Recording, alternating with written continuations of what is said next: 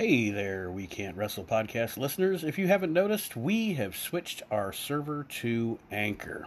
If you haven't heard about Anchor, it's the easiest way to make a podcast. Let me explain. First of all, it's free. There are creation tools that allow you to record and edit your podcast right from your phone or your computer. Anchor will distribute your podcast for you so it can be heard on Spotify, Apple, and many, many more. You can make money from your podcast with no minimum listenership, and it's everything you need to make a podcast all in one place. So go ahead, download the free Anchor app or go to anchor.fm to get started. Highly recommended by me and everybody else here at the We Can't Wrestle podcast.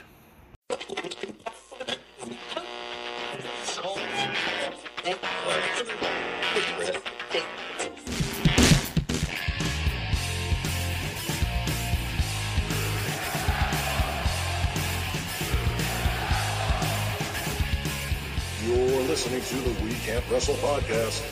Now it's time for our host, Nate Manson.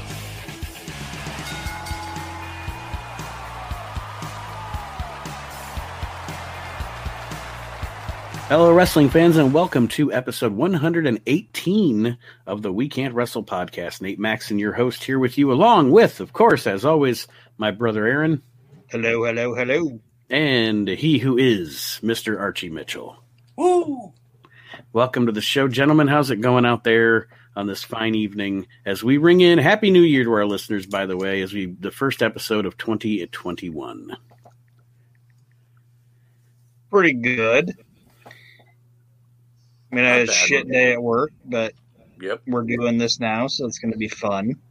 Yes, it is. Yes, it is. And before we get into the meat of the matter here, this week we are going to be discussing two topics. One is a Madison Square Garden show from March 17th of 1985. And the funny thing about this show, I mean, I guess I could get to it later. I'll just say it now, though. For all the wrestling that I watch and for all the stuff that all the Madison Square Garden shows, Boston Garden shows, Philly Spectrum shows that I've watched, if I have ever watched this show before, I do not remember it because as I was watching it, there was a lot of things that I did not.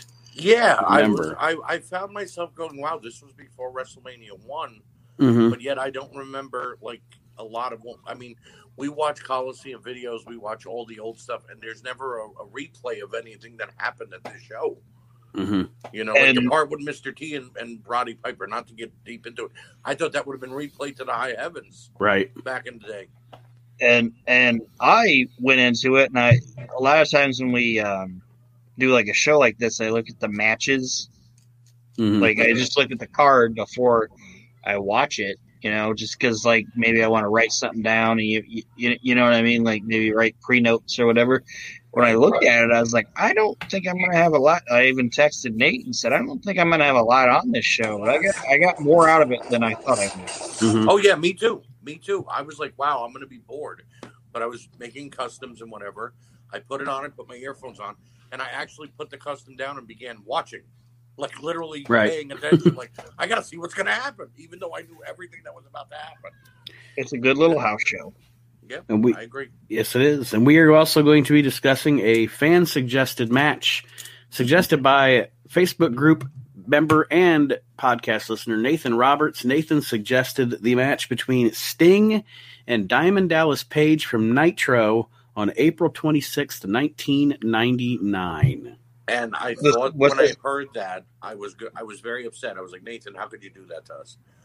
It was actually better than I expected. And the storyline around it was great. The whole show. I even watched matches after the match was over. What's this cat's name? Nathan Roberts. Nathan Roberts. I texted Nate, or I almost texted Nate and was going to be like, do I have to be nice because he picked this match? And then I was like, I'm not going to ask him. I'm just going to be honest. So, well, we will get into that here in just a moment, but we would be remiss, and we already discussed it with Chad Austin on the Reliving the Extreme podcast, but I just wanted to touch on it here as well. I was kind of hoping Kyle would be with us to talk about this. We would be remiss if we did not mention the passing of Brody Lee. Yes. And, of course, Danny Hodge this week. But Danny Hodge, I mean, 88 years old. The man lived a long life. Not so much a shock that he passed, but definitely a shock with the passing of Brody Lee this week. He was, and Aaron knows this, even back to his internet darling days, he was always one of my favorite of the modern guys. There was always something about him that stood out. You know, the way he moved, his psychology in the ring, the way he did his moves when he'd be on the outside of the ring going, yeah. You know, just little things about Brody that he was one of those. I think he was one of those new guys that had an old school spirit, an old school soul. Exactly. You know, you could have plopped him down in Georgia or in Mid-South in 1984, 1983, and he would have fit right in. Yep. And from all intents and purposes, from everything that you've heard about him over the past week or so, an amazing guy, an amazing family man. Maybe the most loved wrestler I've ever seen because people just outpoured with stories about how generous. Yeah, it was almost sweet, like it's almost like Owen. Yeah, I was about to say it's been almost like when Owen passed. Yeah, you know, I mean, and I watched I finally got to watch the AEW tribute show last night, and they did a very good job. I choked up a few times. I was pretty good through most of the show, but when his kid came out, I was like, "It's his kid." Sorry about you, Daddy. You know, exactly. But yeah, they did a good job, and like I said, I just rest in peace, Brody. And do you guys have anything to say on the topic? Well, what I'll say on the topic is, anybody that would try to say that, and you guys know me, I'm not a modern product guy. Okay. I mean, I watch it. If there's something that piques my interest, or I say, "Oh, watch this, watch that," you know, I'll take a look. But anybody that would try to say that, like something that really pissed me off, and it was a little thing. JR took that boy to like a Jaguars game or something like that. I don't know what game he took him to or whatever. But JR and AEW tweeted that Jim Ross is taking Brody Lee's kid to this game, and like some of the internet wrestling community was just like, "Oh, look at AEW trying to get good press and shit." Like, fuck off. Right. Jim Ross was just trying to take a boy that lost his dad to a fucking football game, right? Kind of take his mind off of it. Right. Nothing wrong with that. And there's nothing wrong with the company putting that out there. Right. No, not at all. And that's all like and then the Bruce Mitchell thing is fucking, he deserved to get fired. He deserved to get fired. And, like, anybody that tries to take, and Nate, you talked about it a little bit, and when you and Chad were talking, I didn't want to overstep what Chad was saying because he was talking about it from a personal level or whatever. I'm talking about it from just looking at it. There's nothing wrong with wanting to celebrate somebody that was your friend and wanting to put it out there. Yes, absolutely. Exactly.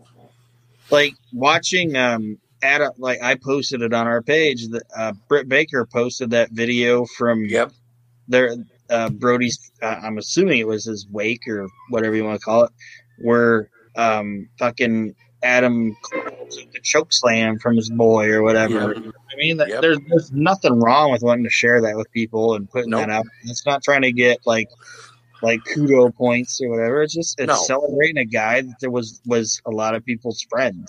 Mm-hmm. And anybody that tries to say, "Oh, they're trying to get this or they're trying to get that," it's like, fuck off. Yeah. And to the same respect, anybody that has done anything to make this about themselves and their little goofy internet wrestling community can fuck off, because just like the people that you have people that comment on posts, or that I've seen comment or make posts, I guess is what I'm trying to say, about how all WWE did was put up the little thing at the beginning of the show. Well, okay. However, firstly, that's what they do for anybody that doesn't currently work there. Right. And also, if those people would first of all, it's stupid that they bring it up in the first place. Right. Secondly, if those people would take 25 seconds to go to WWE's either YouTube page or WWE.com, they've let every wrestler who wants to do a tribute do a tribute. They had that amazing video that had like all that indie footage and stuff in it. That was a really cool video they did for him. Yeah. Just because they didn't put it on their TV show doesn't mean they were like, oh, fuck John Huber, you know? The people who say things like that or question WWE, how they said goodbye and whatnot, I feel that those same kind of people, like at a funeral, look at somebody and go, "Why aren't you crying?" Right. Or tell somebody how to mourn. What I see when I see that is I see narcissism. What I see is somebody that posts something like that during a time like this is somebody that's like, hey, I'm still here. Look at me. Right. I'm still. You should be looking at me. Look at me. Look at me. Give me attention. Just let things be how they are, and let the companies and the coworkers honor the guy's memory the way they want to. Exactly. And I think, like I said, that both companies did a great job honoring him, and it really is. It's a terrible, terrible shame that he's gone so young. It is. It is. But AEW, that was by far one of the best remembrance shows since Owen or Eddie, for that matter. Mm-hmm. Right up there with them. They truly showed that for the short period of time that John worked there, that he was loved, because John joined them 6 or 7 months ago. Mm-hmm. He wrestled for about 2.5, 3 months, and then he's been off TV since. So for him to make that kind of impact on the new people that work there, as well as all of his friends, it just goes to show what kind of legacy that man left behind. And plus, like with the AEW thing, it's like those guys might have not worked AEW with him that long, but they were the guys that really worked the indies and all that shit with them. And I'm not saying shit like shit, you know what I mean? But also, like, the last thing I'll say on it is, Nate, you said, like, people were like, oh, WWE just put like a little sign up saying, like, John Huber, this date to this date. Everything you want to say about Vince McMahon, what does Vince McMahon do? Vince McMahon takes care of people that haven't even worked there for 20 fucking years. If somebody goes to Vince McMahon and says, I want to go into rehab, Vince McMahon's going to make sure you go into rehab. I'm not saying John Huber need to go to, I'm using this as an example. No. You cannot tell me that Vince McMahon didn't undercover do something for that family. Oh, absolutely. For sure. For sure. Or if they came to him and said they needed something, they're going to get it. Yeah. Right. So that's my opinion on the Brody Lee situation. Sad situation, but we had not got together as a pod to talk since it happened, so I just wanted to cover that real quick. And kudos to MJF for taking that bump for that boy. Yeah. And then also on Twitter, he was like, fuck that kid. Yeah. But that's MJF. And Brody, I guarantee you Brody Jr. laughed. And I guarantee you Brody was on high laughing about it too. Yep. And I listened to JR's podcast, and they were Conrad talked to him about it, and JR said he didn't know a lot about John Huber, and he was surprised. I shouldn't say surprised. He was like, I didn't know the impact that this guy had on the people that were around him, because JR didn't know him that long. And he said when he took that boy to that football game, he was just like, man, my dad talked so much about was just telling him all the good things that John Huber had said about JR. And JR was like, he's a good man, Yeah. So, well, moving on from a sad story to, well, we'll find out if it's a sad story or not. The match of the week here, as suggested by Nathan Roberts from our Facebook group, one of our listeners, and Aaron is already ping it. But this match again from April 26, 1999, Monday Nitro in Fargo, North Dakota, and during this would be, we're about 5 months away from Eric Bischoff being released from the company. He got released in September of 99. So we're about 6 months away from Vince Russo, bro. New York rules, bro. Yeah, bro. and kind of the dwindling down. WWE's kind of what do I want to say? Every single week, handing WCW their ass at this point on a platter, no questions asked. Even though WWF 99 is pretty shit too, they were definitely kicking their ass in the ratings at this point. And you get into at this point in the company where you have multiple title changes on one show, or we're hot-shotting putting the title on, I don't know, David Flair or something. I mean, it was kind of desperate at this point. Nate, Ric Flair is in a mental institution as this show starts. Now I'll tell you what, though. Okay. Even though the premise of it is stupid, that's entertaining shit. That stuff was funny. Oh no, I'm not saying funny. it's not funny, but it's stupid. Like, one of my favorite things of all time in wrestling is when Ric Flair walks into the psych ward right at the beginning of it, and he's just got his robe on and his boxers, and he's just like, woo! And he like, yep. And all the psycho patients are like, woo! Woo! Woo! Woo! This is another prime example of what I told you guys last week. The WCW Kevin Sullivan had a fucking fetish for fucking mentally retarded people. All right, we'll spend the night together. So this match, again, Monday Nitro, April 26, 1999. It is Sting versus WCW World Champion Diamond Dallas Page. Now, Archie, you said you watched the whole show. I only watched the match. I only watched the match too. So I don't know much of the context here. Well, what had gone down is this is no longer Wolfpack Sting. This is Sting as a loner again. With funny boots. No friends, with funny white boots. Those are my notes. Those white boot shields that he's wearing make him look like a toddler going to preschool for the first time. Which is all black. That was what made it weird. See if there would have been something else white on him besides his makeup. Yeah. But it's just white boots. Okay, Sting. All right. That's my third note. Sting's boots are weird. Weird. Seriously. It's on there. So the match was made because what had happened was Diamond Dallas Page took out Hulk Hogan weeks prior. Literally broke Hogan's leg in a match because he put him in the figure 4 on the ring post. So then they set up a match between Diamond Dallas Page and Goldberg. Diamond Dallas Page pulled a chicken shit heel move and was about to screw Goldberg over. Kevin Nash coming out to defend Hulk Hogan, which I guess the NWO is now faces. Yeah, who knows? I don't know. That's what I couldn't tell because Diamond Dallas Page is the main heel on the show.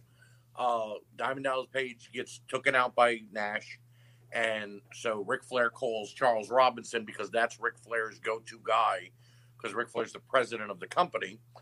But he's in a mental institution. And he's in a mental institution where he was put by, I believe, the president of WCW at the time, which was not Eric Bischoff. They kept saying Brad Siegel and the other guys that we used to see on TV weekly. He calls Charles Robinson. You make Sting versus DDP tonight, woo, because that'll blow the roof off of this place, Daddy. And for the pay-per-view, you make Goldberg versus DDP. And everybody's like, okay, great. Charles Robinson makes the match. And then the match happens. And Sting comes out with the funny boots. All you listeners, did you hear Archie describing all of the machinations going on? This is 99 in pro wrestling in a nutshell, people. This is like all that crazy shit that just led up to this match in the middle of a Nitro. Not even the main event, in the middle of a Nitro. All I kept thinking was, dude, I was 18 during this time and actually busting to watch this shit. Like, I can't go anywhere on a Monday. Raw's on, a Nitro, you know what I mean? But WCW 1999 is the worst year of any professional wrestling, like any major professional wrestling company pre-COVID era. Yeah, right, without COVID going on. Right. Terrible. It starts out super boring, and then it becomes a fucking fever dream. Right. Exactly. And DDP is in the top 5 worst WCW champions of all time. I have a list if people want to hear it, but DDP's in the top 5. Is David Arquette number 1?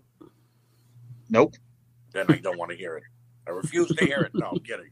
He's number 2. He's number 2. Oh, he's on the list. Okay. Do you guys want to hear my list of worst WCW champions of all time? The worst WCW champions of all time are, and I'll start from the bottom. I'll start with 5 and work my way up. Kevin Nash, Jeff Jarrett, Diamond Dallas Page, David Arquette, and Vince Russo. That's the worst WCW champions of all time. Why is Nash on that list, though? Because he did nothing for nobody and did nothing for the belt. All right. I probably would not put him in my top 5, but I know what Aaron's saying. Like I get it. I would definitely rank his WWF title run as Diesel over any of his WCW title runs. Nope. And also at the time he was booking. So well, here's the thing though. His first WCW World title run, Finger Poke of Doom, he lost it to Hogan. Second one, I think he held it for like 6 weeks and then lost it. And then his third one, his first one was with Goldberg. Yeah, he beat Goldberg. And then the very next night was the Finger Poke of Doom, and he lost it to Hogan. So he gave it up in one day. He held it for 6 weeks after that, and I think either he lost it to Page or Sting probably, or God knows who. Wasn't he champion during one of those thunders or those like random thunders or something where they'd start out with everybody was the fucking champion during Thunder. They'd start out with like Nash as champion, then he'd lose it to Flair, then he'd give it back. He never to Flair, lost. That was he walked out and literally handed it to himself. Basically, out of 3 title reigns, he basically held the title for 8 days. Like I think Buzz Stern held it for like 3 minutes. Sergeant on Buddy fucking Lee Thunder. Yeah. Sergeant Buddy Lee Parker had it a couple times too. No, so that's my list of worst WCW champions. I agree with it. I had to get a list on the show. We got Tony Schiavone and Mike Tenay calling the match. Those guys were always good together. But they're arguing like 2 little girls that just gave gossip on each other to a girl that shouldn't know it. Like, and that's that's probably because they didn't give them a color guy to be on here with them. Yeah, but they hated each other, so it was really coming out too. When you had Tony and Mike with maybe Bobby Heenan or right. And I'm not saying this guy's any good, or a Mark Madden or just somebody in between them. Even Larry Zbyszko. Larry Zbyszko, yeah. If Mark Madden would have been between them, they wouldn't even hurt each other because they were so far away. At one point, Mike Tenay says, Tony Schiavone says, a great arm drag by Sting. And Mike Tenay literally says, with all of his saltiness, oh, wow, you actually know the name of the moves? And Tony Schiavone said, oh, you're actually paying attention to me this week? And I'm like, Jesus Christ, they're not a married couple. Why are they arguing like this? If Mark Madden would have been between them, it would have been like Bob Keidel and fucking Vern Gagne calling the match. They would have been like, huh? What did you say? What? Huh? His name's Diamond Dallas Sage. What are you? How much does this guy weigh? How much does this guy weigh? Don't be frumpy, Parge. Bruno comes in out of nowhere. I'll tell you. I'll tell you. That's hot. So the match.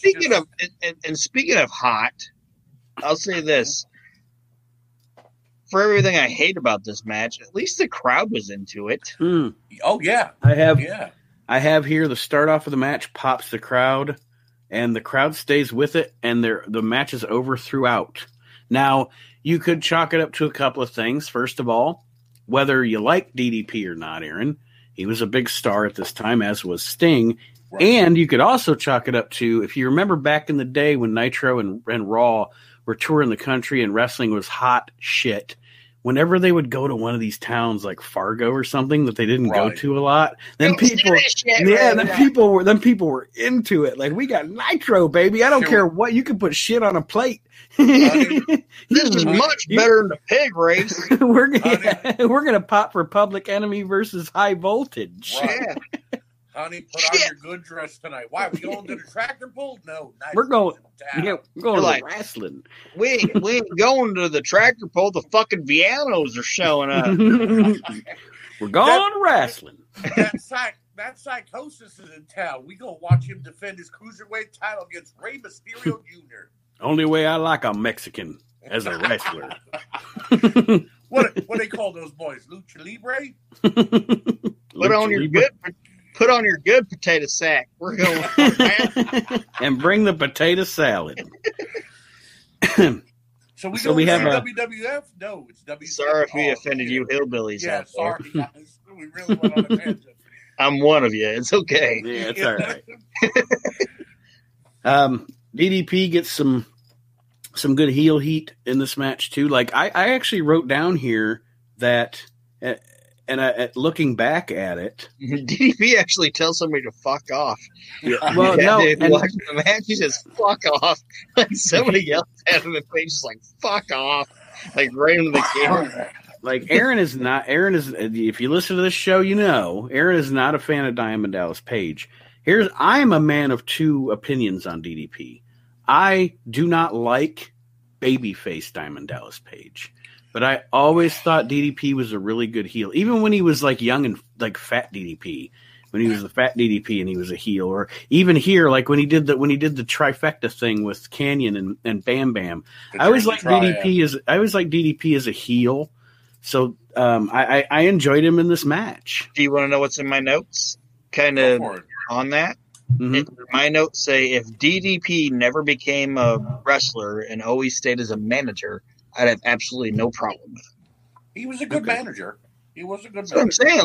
Like, and even if he would be like, you know, managing a tag team, and maybe every 6 months he gets involved in like their match, and it's like he did in the AWA. Right. Yeah, or like when he would manage like the Diamond Stud or Vinny Vegas, and he's like in the match or something. I got no problem with that. But if he would have been and I'm not comparing him to this guy because the guy I'm about to mention is 10 times the better performer than DDP. But like, if he would have been like a Colonel Robert Parker, you know, like have like a faction, like this is my diamond collection or diamond mine. They called it Diamond Mine, yeah. Yeah, if he would have never done anything other than that, I would tell you, I enjoy Diamond Dallas Page. I enjoy Diamond Dallas Page as a personality, but in the ring, I have no fucking time. But I have a question, though. Had he stayed a manager, would have Scotty Flamingo actually gotten over? Scotty Flamingo never got over. Raven got over, but Scotty Flamingo. Raven, though, or would he have stayed Scotty Flamingo? Nah, he still would have became Raven. That just gave me a little thing. The next episode we do, I want to do a what if episode. Okay. I like but it. Anyway, we'll see what happens with that. But back into the match, the DDP does a cool little beg out where he gets out of the ring. They have an exchange in the middle of the ring. Once again, big pop, and Sting puts DDP to the floor. Here you go. DDP tries to walk out. Sting comes after him. I wrote down here, more 1999 pro wrestling. Now we're into the walk and brawl. Yeah, and that's what starting in 1999, both companies did this. Starting in 1999, they started saying, oh, the referee is giving leeway. Yep. I was just about to say that. And this was their way of fucking getting out of lazy creative and booking in matches. Well, right. They have to do it somehow. And if you ask me, if I'm running a wrestling company, like I'm the promoter, and I'm paying this guy to be a referee and control this match, but then they're just like, oh, the referee's giving him leeway. Like, hey, motherfucker, you're half-assing this shit. Right. I'm paying you to do a fucking job and make sure this fucking job gets done. But this ref's just like, fuck it. I've heard so many times that that if a wrestler doesn't kick out at 2 because like they're so dazed, the referee is ordered to count the additional 3 and end the match. Or if a wrestler breaks like for some reason, if a tag team match is going on and the wrestler comes in to break up the thing, the pin, the ref can actually call for a disqualification, and we've seen it happen. Mm-hmm. But seeing this, and here, Mickey J is giving them some leeway here because it's a world title match. Well, wait a minute. They've been wrestling for 20 minutes already. What leeway do they need? Get them back in the ring and let's end the match. There's still 3 hours of a show to go on. And that's how you know when you watch those WWF shows, the old WWF shows back in the 90s, like 98, 99. That's how you know, you can tell the stuff that because they say that Vince McMahon just wanted to know from Vince Russo what was going on with the top 5 guys. He wanted to know what was going on with other than that, just book the show, pal.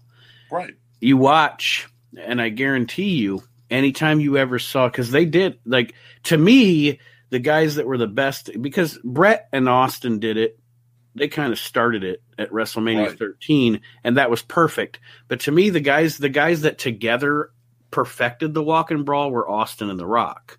And that was perfect for those guys because firstly, and I'm not saying The Rock wasn't a good athlete and a good performer, but he wasn't a great wrestler. He wasn't a great technical wrestler. He was more flash. And Austin could not work the style he did when he was stunning Steve.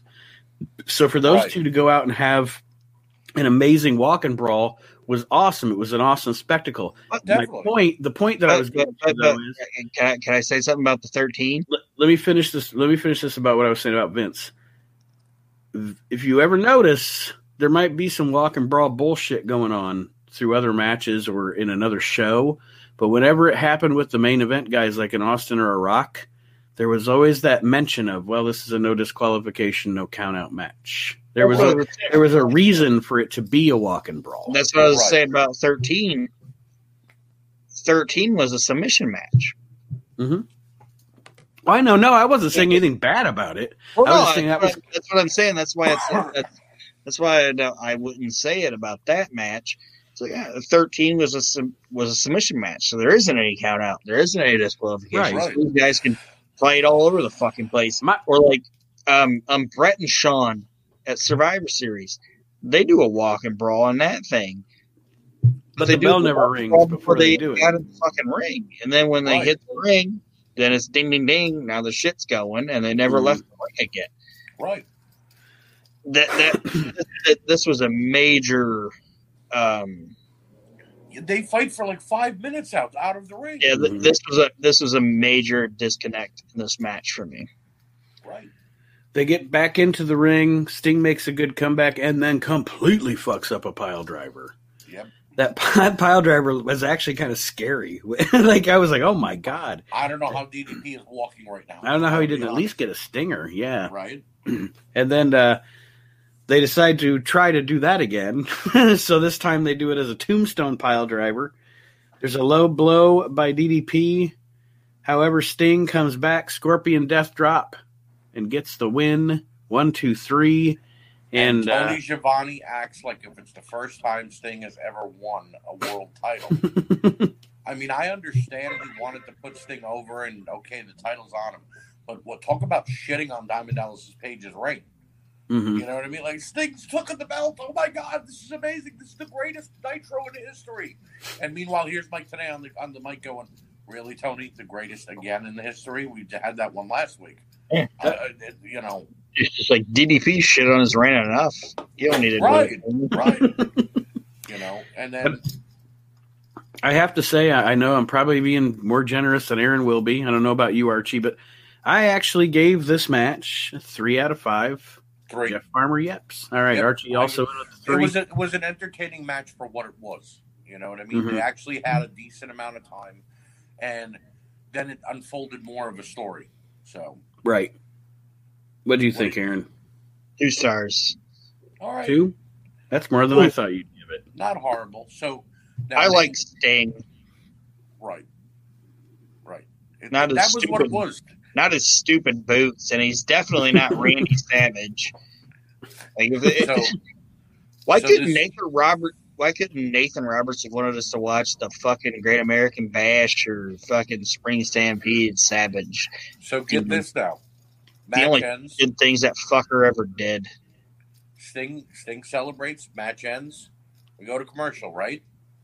We come back. We find out that the Macho Man Randy Savage was supposedly suspended by Ric Flair, but reinstated by Commissioner, I believe they said it was Mike Sanders, so I guess this is when Mike Sanders started to get his own. It was like way before Mike Sanders. No, it was somebody real. I forgot the name exactly. I watched it a week ago. It wasn't Piper, was it? Yes, it was Piper. Okay, because I was going to say, I know Piper's the one. The Piper's the one that put him in the loony bin or whatever. Right, and right. It's So now, insane. I love Savage it. is back for one night only because he's going to be in Gorgeous George's corner when she fights Charles Robinson at the next pay-per-view. And if I take it back. How did WCW?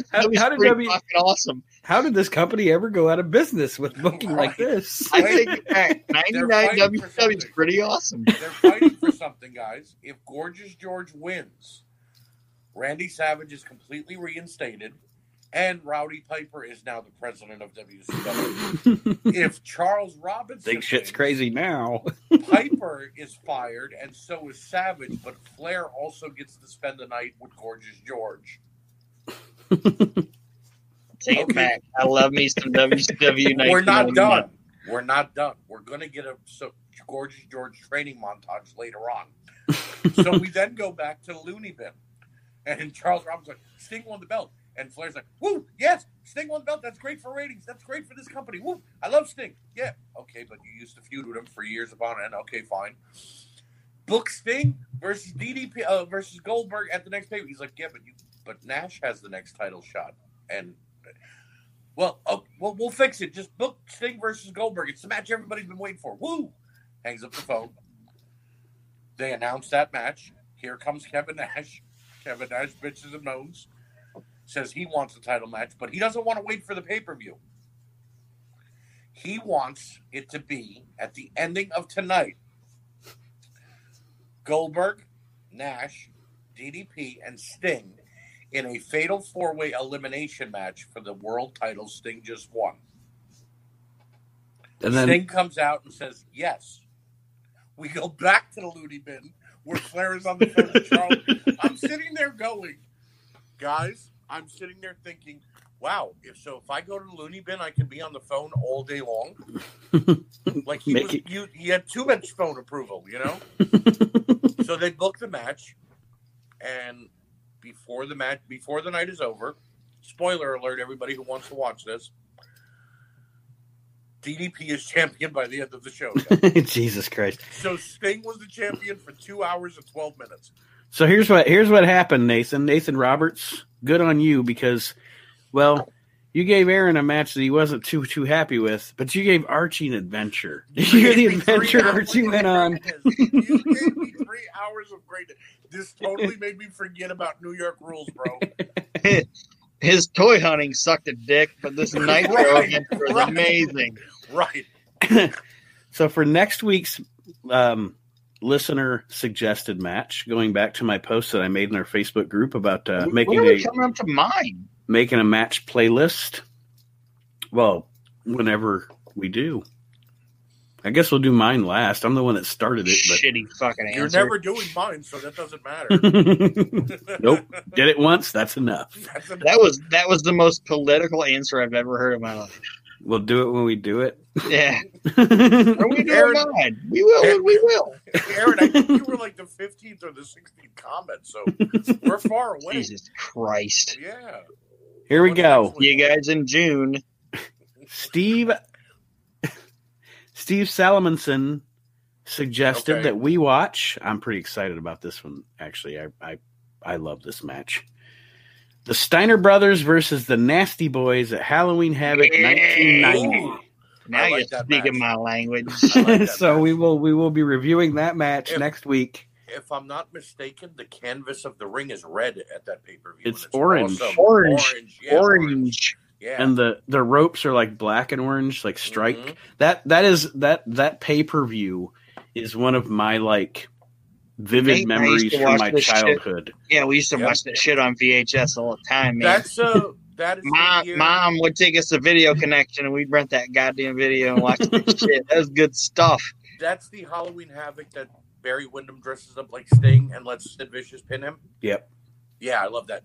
It's got Luger and Stan Hansen. Yep.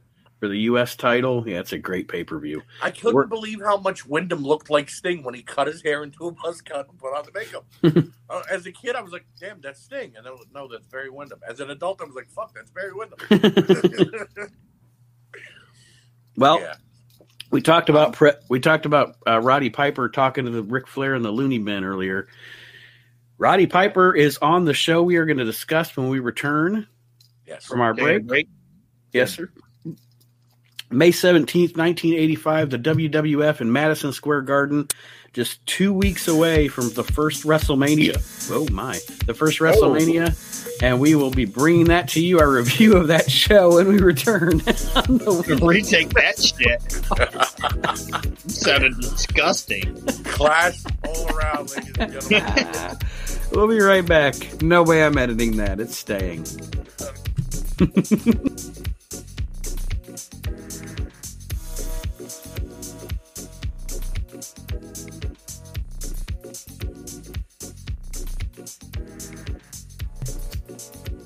All right, wrestling fans, welcome back to the We Can't Wrestle podcast. And you got to hear my disgusting belch before we took our break, drinking some beer as we're recording the show here. But welcome back to episode 118. We are going to be reviewing March 17th, 1985, Madison Square Garden. But before we get to that, I would like to let each and every one of you know we would really appreciate it if you would check out the Reliving the Extreme podcast. Yes. Our other show that Aaron and I do with ECW, as he calls himself, ECW participant. I always call him ECW star, and he's like, well, I was a participant. ECW star, Chad Austin, as we are week to week reviewing ECW, going through the history of Extreme. It is a great journey we're on. We're only 15 episodes in now, so you can catch up. They're about an hour apiece. You got time now to catch up with us as we're reviewing it. And I highly recommend, before listening to the show, going back and watching the show that we're going to be watching, because especially right now, the stark difference between what ECW started as and what it became, it's crazy to watch it. I mean, we just watched an episode from July 6th of 1993, and the main event, I mean, not the last match, but the technically main event of the show is a number one contenders match between the Sandman and Ivan Koloff. Yes, Ivan Koloff was in ECW for more than a week. When he first arrived on the show, we were all like, oh, this is just a one-off, or this is something they recorded in 92 or whatever. But now he's been around for like a month now with his goofus new protege, Vladimir Koloff. But yeah, it's fun. It's a great time watching ECW, reviewing the shows with Chad. And also, if you're not a member of our Facebook group, what are you waiting for? What are you waiting for? Join the group. Free shit. We give away free shit. Bitches. There will be the return this year in 2021. I am going to bring back That's Not Wrestling. So that will be returning. And, of course, Trolley Trivia is coming to the Facebook page very, very soon. I have to lock down a day that I will be available to do so, and that Nate could possibly join me, and Aaron. Mm-hmm. Yeah, I was like, can I participate in both? You were going to be wrestling and you're going to be my Ed McMahon on Trolley Trivia. Heyo. I'll just make dick jokes and go, heyo. There you go. That works. And I'll be Rodney Dangerfield. I'm okay today, Archie, but yesterday, I wanted you to be Doc Sorensen. Doc Severinsen? Severinsen, yeah. But again, join our Facebook group. We have great conversations. That's where we're getting these matches that we're reviewing on the show from listeners and participants in the group suggesting the matches, so you can have some show interaction. And I'll get one more shameless plug out of the way, and then I'll let you guys do any if you want to. Coming up very soon through the month of January, regular editions of the show may or may not happen, because I am going to be undertaking the copious amount of recording to do the Hall of Fame specials, which will probably wind up being at least 2 episodes of the show, where I will sit down with the people who voted for the Hall of Fame, the We Can't Wrestle Hall of Fame, and in probably groups of 3 or 4, and we will discuss discuss the class. Should they be in? Who did I vote for? Why did my guy not get in? Why did this person deserve to be in? Et cetera, et cetera. I think it's going to be a great conversation. I'll give you a preview. I'll give you guys a preview. I am very, very pissed that not enough of you people voted for Ricky Dozan. And we will get into that when we get into the... There wouldn't be Japanese wrestling right now if it wasn't for Ricky Dozan. Can I say who I'm pissed off this person didn't get in person is? You can, but don't go into too much detail. Hold it for the show. I'm just going to say, nobody other than me, I think, voted for Fred Blassie. I'd have to go back and look at the ballots, but I think you might be right. I think Chad and I are the only 2 that voted for Ricky Dozan.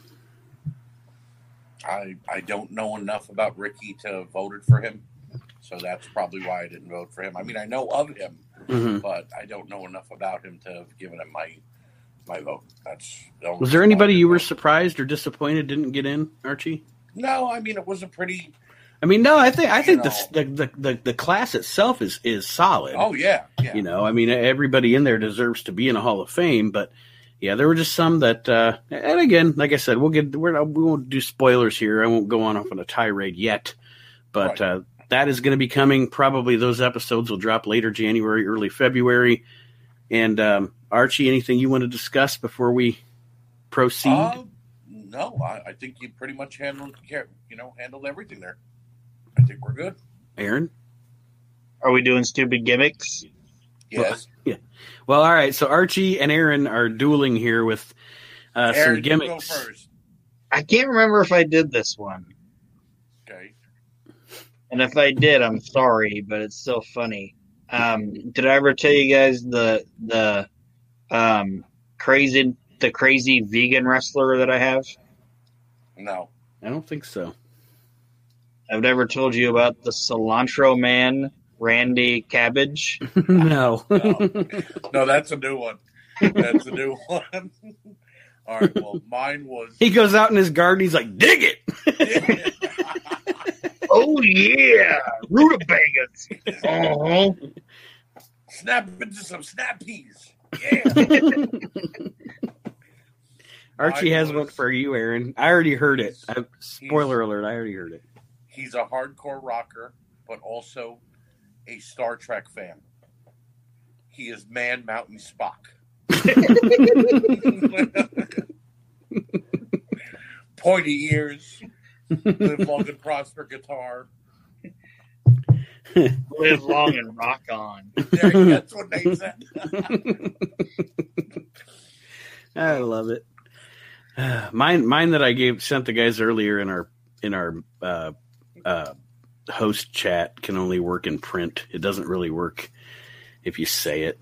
Say it again. Go ahead. It's The Miz. I think it's funny because of its simplicity. It's The Miz, but he's dyslexic. What was it? Zimet. Sounds like a belt maker on these groups. Yeah, I was gonna say, it sounds like you need, bro. It sounds like butt mud or whatever those belt makers are names are. Perfect. Oh my god. Oh shit! I love this show. All right, so now we roll on to our show review for this week. We are going back to 2 weeks prior. Hold on. Oh, go ahead. I got a wrestler. Okay. His name is Oliver Conrad Dempsey. Okay, and oh my god. His specialty is the Texas bull rope match because he has to touch every corner. Because Oliver Conrad Dempsey is OCD. Otherwise known as OCD. All right, I've got one more. He can only win by a 6 count. 1, 2, 3. And 1, 2, 3. But yeah, I was going to say his entrance takes 27 minutes. He's like, wait a minute.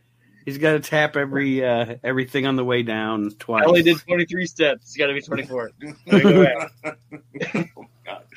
All right, I've got one for you, Aaron. I don't believe we've done a female wrestler yet.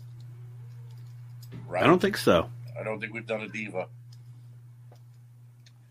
She's the daughter of a plumber. She is Busty Rhodes. Oh, suki. If you will. The polka dots might look flattering on her, actually. We needed an entire episode to do these. We just needed an entire episode of us doing this. She's got bigger titties than her daddy.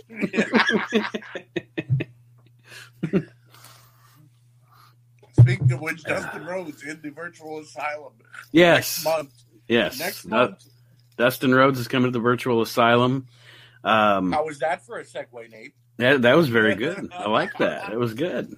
And keep it in the family. They're not family now, but I'm sure they get along just fine. Terry Runnels coming up next Saturday in the asylum. So stay tuned for that. Pretty awesome stuff coming up.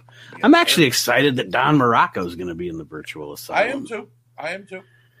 I like Don Morocco. Even lazy ECW champion Don Morocco that we're watching right now. You'll listen to her reliving the extreme. Yeah, Don, don't listen to the first few episodes of that one. He knows. He calls himself cumbersome, for God's sake. He knows. Go on that meet and greet and be there. Like, Rock, do you ever listen to reliving the extreme? They love you. You got to go on there. Watch I heard it, brother. I heard him putting me over, brother. He probably doesn't even remember being. Yeah, right. It was just another indie at the time. He didn't have any idea. You mean they handed him his belt and were like, "You're teaming with Snook at a night." All right. Was that when I was at that hot now and got a good sandwich? I don't remember that shit. You mean they put that shit on TV? Oh yeah. Oh yeah. All right, we are going back to March the 17th, 1985. The biggest surprise, just to start off here, was I was like, wow, they did MSG 2 weeks before WrestleMania. You know, like it was like, whew, this is definitely a reflection of the time and how times are different now. You're right. And but yeah, they're in Madison Square Garden. Looks like a sellout. Madison Square Garden, the WWF, March 17th, 85. We have Gorilla Monsoon and Gene Okerlund together on the call. Which blew my mind. I have never heard Mean Gene on commentary. And there's a reason for it. Well, yeah. I love Mean Gene Okerlund. I love him. I do too. Okay? But Mean Gene Okerlund is not a commentator. I think 2 of the matches, Gorilla talks to himself. Like literally, pretty much. He sets himself up and finishes the line where Gene should have been there because Mean Gene is just being quiet for some reason. He's thinking about his drinks later on. Right. When I get to the bar, pal. So this show starts off with an opening match, and all I wrote about the match was short and sweet. We have former WWF Tag Team Champion Rocky Johnson against Charlie Fulton, who, for those of you who have not watched a lot of old pre-expansion WWF stuff, in from 83, 84, 85, Charlie Fulton was one of those guys that was always on the MSG cards. He never really did anything, but he was always there, and I mean, he was nothing talent. Nothing offensive as a wrestler. I don't know a lot about him other than that. I don't know his story. I don't know what he did in the territories. I don't know a lot about him other than that. But Rocky gets him with a roll up. There isn't a lot to say about the match. Apparently, according to Gorilla Monsoon, he put on a bit of weight too. That's all Gorilla keeps talking about throughout the match. Fulton? That Fulton put on some weight during the last couple months. Fulton's getting to be kind of a fatty. You know. Winter weather in the Northeast, it happens. I noticed there was the little midget referee I'd never seen before. Yeah, I took me by surprise. I've never seen that fucking little midget referee before. And Rocky Johnson hits one of the most amazing, just everybody's out of place except Rocky Johnson. He hits one of the most amazing sunset flips I've ever seen in my life. Definitely. And that dude jumps halfway across the ring to get that fucking finish. I think he even moves to the left a little in midair. Like he's like, I've got to hit this. He just expands like a fucking wombat to get that goddamn pin. And Fulton's is like, what just happened? And he pins him, and the little midget referee, he's out of place, and he finally pins him. And guess what Gene Okerlund says? What? Gene Okerlund, when they're going through when Rocky Johnson hits that fucking amazing wombat sunset flip, he goes, "Wouldn't that jar your mother's preserves?" Oh, God. Oh, God. I've never heard that expression before in my entire life. I've heard that. Better than Kelsey's nuts. Colder than a mother-in-law's kiss. He's got more Carter. He's got more pills. He's got more excuses than Carter has pills. I've heard so much stupid shit. But Gene Okerlund goes, "Wouldn't that jar your mother's preserves?" What the fuck does that mean? Thank you, Gene. You know what? One of the greatest exchange. Archie, I don't know if you've ever seen this interview. I know Aaron has. And don't spoil it, Aaron. Have you ever seen they are doing localized promos for Cleveland, Ohio? Mm-hmm. All right. And it's Gene Okerlund interviewing Jake Roberts. Mm-hmm. Sounds familiar. Okay. One of Jake's best lines ever. Gene says something about, we're going to be in Cleveland, Ohio, May 21st or whatever, blah, blah, blah. And Jake goes, "I hate Cleveland, Ohio." Yes. And Gene goes, "My mother-in-law is from Cleveland, Ohio." And Jake goes, "I didn't like her mustache either." I don't know what made it. Just talking about Gene made me think. Yeah, Gene had some great one-liners, I'll tell you. One of my favorite things, and it's not even with Gene, but I think it's Vince is interviewing Freddie Blassie, and he's talking shit about fucking New York or whatever, and he's like, "These New York broads, they don't know nothing. You ask them to jump, and they go, duh." Not a lot's changed. Not a lot's changed. These New York broads. They just go, duh. I showed Aaron a video, sent Aaron a video a few nights ago about low-key funny Alfred Hayes, too. Yeah.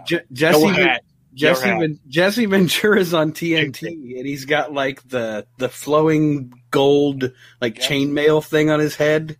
And Jesse Ventura goes, he's got the jewel in his dimple, and his... Mm-hmm. He's like, "What do you think of my jewel, Alfred?" And Alfred's just kind of looking at it. And he goes, "Your hat." And Vince goes, "His hat?" And Lord Alfred just goes, "Stupid." Jesse says nothing back to it. Yeah, he does, and he just looks like Jesse's like, "You know what? He got me. The old fuck got me." All right, so the next match on this show has Rene Goulet, who they call him Michael Jackson of professional wrestling because he's got that glove on. It's like, all right, there's where the similarities stop. Yeah, but anyway, hey buddy, Mel Phillips is out on the ringside. He's the Michael Jackson of professional wrestling. You people don't know it yet, but he is. You're gonna find out in court. We have Rene Goulet against Barry O, who is actually Barry Orton, the uncle of Randy Orton. I didn't care for this match. I was never a big fan of Barry O anyway. But. Quick fact here. This was my first ever Rene Goulet match I've ever watched. Oh, really? Yeah, and I've known who Rene Goulet was. He used to be a backstage, he was the guy. Personnel. As kids, we just knew him as the guy with the crazy hair who came down on WWF Superstars to break up a fight. With that bleach blonde hair, and he'd always get his ass kicked by somebody. And it was like, okay, I know who he is. But now I'm like, wow, I didn't even know he wrestled. I just thought he was like a guy that did back, like Doug Dillinger. Nobody thought Doug Dillinger in WCW fought, which he didn't. So I thought that was who Rene Goulet was. When I heard he was in this match, I was like, wow, he wrestled?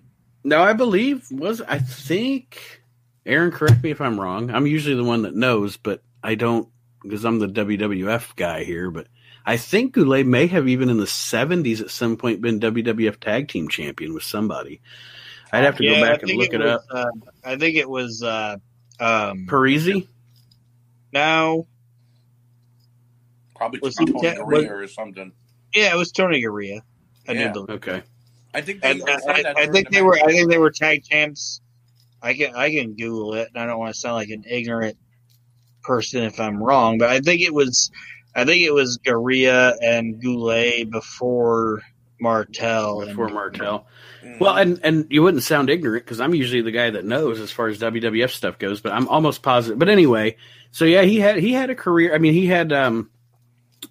he was one of those guys that came through the WWF with their connection to Toronto and the Tonys and all that. He was kind of he was a Toronto guy and came into the WWF quite a bit and then just kind of stuck around. I think, he was one of those guys that would be, he was one of those guys also that would be a challenger for Bruno or Backlund when they were just defending their title against somebody they weren't actually feuding with or whatever at that time.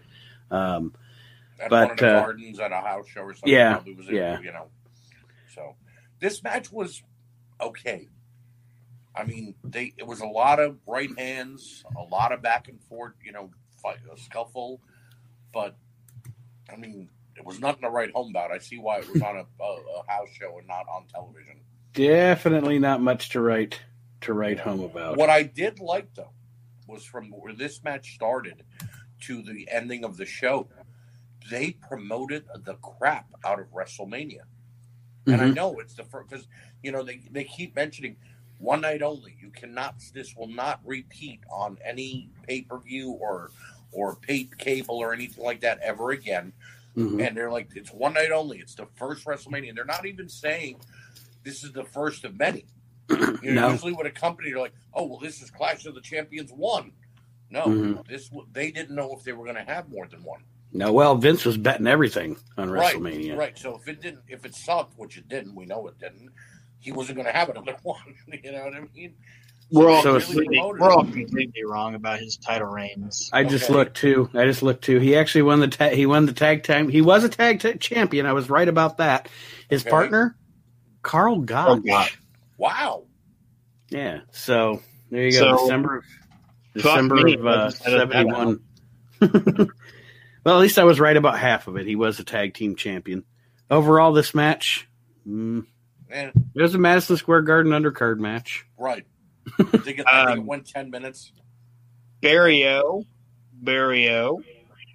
for anybody that doesn't know, was blacklisted for accusing Terry Garvin and the WWF of sexual harassment during the Ring Boy scandal, and it turns out that the reason he got blackballed wasn't because he was sexually harassed. It's because he tried to pile on to the people that were actually harassed. Yeah, he's on if you watch the Donahue episodes during the steroid trial and the Ring Boy scandal and all that, he's very much poking his big fat nose in on all that. And the Orton gene skipped this motherfucker. Yes, it did. Like I said, I was never a fan of Barrio.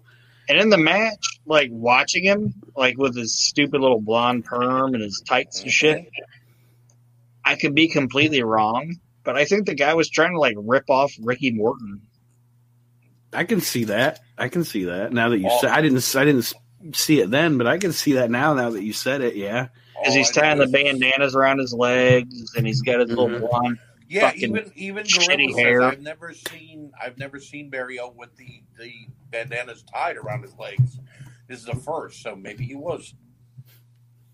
But I got a feeling Bob Sr. and Bob Orton Jr. were like, please don't use the Orton name. Please don't use the Orton name. Just go by Barrio.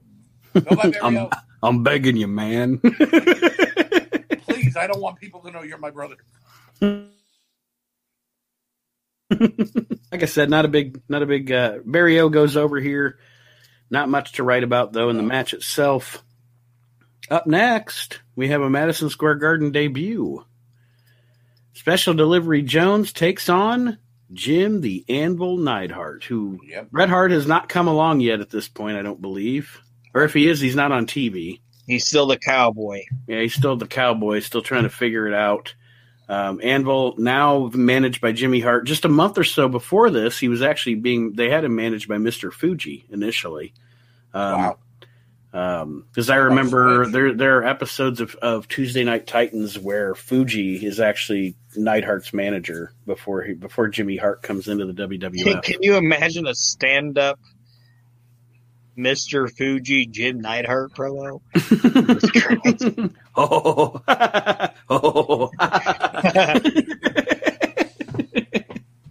Oh shit! Fuji.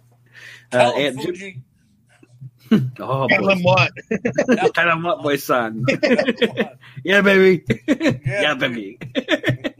Yeah, baby. My favorite move, my favorite Mr. Fuji thing is not all, like, I love all, like, the TNT Mr. Fuji Don Morocco stuff. That's my favorite Mr. Fuji stuff. But I love when he's like, hey, tell him about some tropical stuff. He's supposed to say tropical stuff. Tell him about some tropical stuff. Because Vince McMahon and Lord Alfred Hayes fucking lose it when he's like, hey, tell him about some tropical stuff. It's so funny. Okay. Anyway, sorry. Anvil and SD, not a bad match. You know, I was never a fan of Special Delivery Jones. The name alone just didn't have anything going for it. Kind of sounds like a porn star. But shouldn't he have been like dressed like a postman instead of wearing a Hawaiian shirt and a bandana? I mean, the one thing you can't take away from him is he was involved in the first WrestleMania moment. Yes. And in Madison Square Garden, and especially Philadelphia, he was over like Rover. Oh, yeah. I'm not saying that he's not appealing to people, but for me as a kid, like even with the LJN figures, when I would go like to my friend and we'd be playing and he'd be like, grab the Special Delivery Jones, I'd be like, no. He was always the one where I was, even as a kid, I was surprised they made a Special Delivery Jones. No offense, but I'm just like, really? Wow. He had two. Even his wife was. Even his wife, he was probably like, grab the special delivery Jones, and she was like, no. Nate, see, you said he had an LJN. He had two. He had a variant. He had a red shirt and then a Hawaiian shirt. I did not know that he had a variant. Yes. I've only ever seen the Hawaiian shirt one. There's a red version too. I don't know why. I have that. Not the red one, but I have the other one. The Hawaiian shirt. Yeah, but you collect the craziest of figures. You have everything that's weird. You told me this. Nate, he messaged me one night. Aaron messaged me one night at like 1:30. It's like, if you get any more of those weird ass figures, let me know. I collect the weird stuff. I'm like, okay. Welcome to Aaron's house of wrestling debauchery. Yeah. Leave a nickel at the door where you may not enter. Why was that funny? I don't know why, but it just was. So back to Special Delivery Jones and Jim the Anvil Neidhart. Yeah, and the only other note I have on it is that it really kind of annoys me, and it doesn't happen like a lot with just like everyday fans. It annoys me with like fans like us, where people are like, I hated Jimmy Hart after he got to the WWF. He was so much better in Memphis. Yeah, Jimmy Hart was cool in Memphis and everything, but until he managed Hogan like until he turned face in like '93. Right. I think Jimmy Hart gets a lot of fucking like Bad heat, press. like bad press or whatever. Like Jimmy Hart was cool in the WWF. I liked him with the Natural Disasters. I liked him with the Nasty Boys. I liked him with Money Inc. Nate, you know what I'm talking about? Mm-hmm. Oh yeah. People are like, oh well, when he was with Lawler and with his shit in Memphis. Yeah, the shit in Memphis is cool and everything, but Jimmy was badass in the WWF. Well, I was listening to another, and I agree with you. I agree with you, but like I was listening to another podcast today where they were discussing early 80s WWF, and they brought up Ted DiBiase. And then, of course, they have to summarily go into the conversation of, well, you know, even though he was pretty good when he became the $1 Million Man in the WWF, he was never as good as he was when he was in Mid-South and blah, blah, blah. Oh, for God's sake. You know what I mean? Like, still the same wrestler, but made right. better. Mm-hmm. That would be like me saying, and we talked about him earlier, but that would be, and I never did. That would be like me saying, you know, and this is what they sound like. If I were to be 6 months ago, well, I mean, Brody Lee's okay in AEW, but it's not like when he was in the Wyatt family in the WWE. You know what I mean? Like, just because it's a promotion you're not a huge fan of doesn't mean the minute the wrestler got there, they became ass. You know what I mean? Let's use this as an example. Sorry, I stuttered a little bit. Archie, you guys a while back did a thing in your asylum, okay? Mm-hmm. And you had Luke, right? Yes.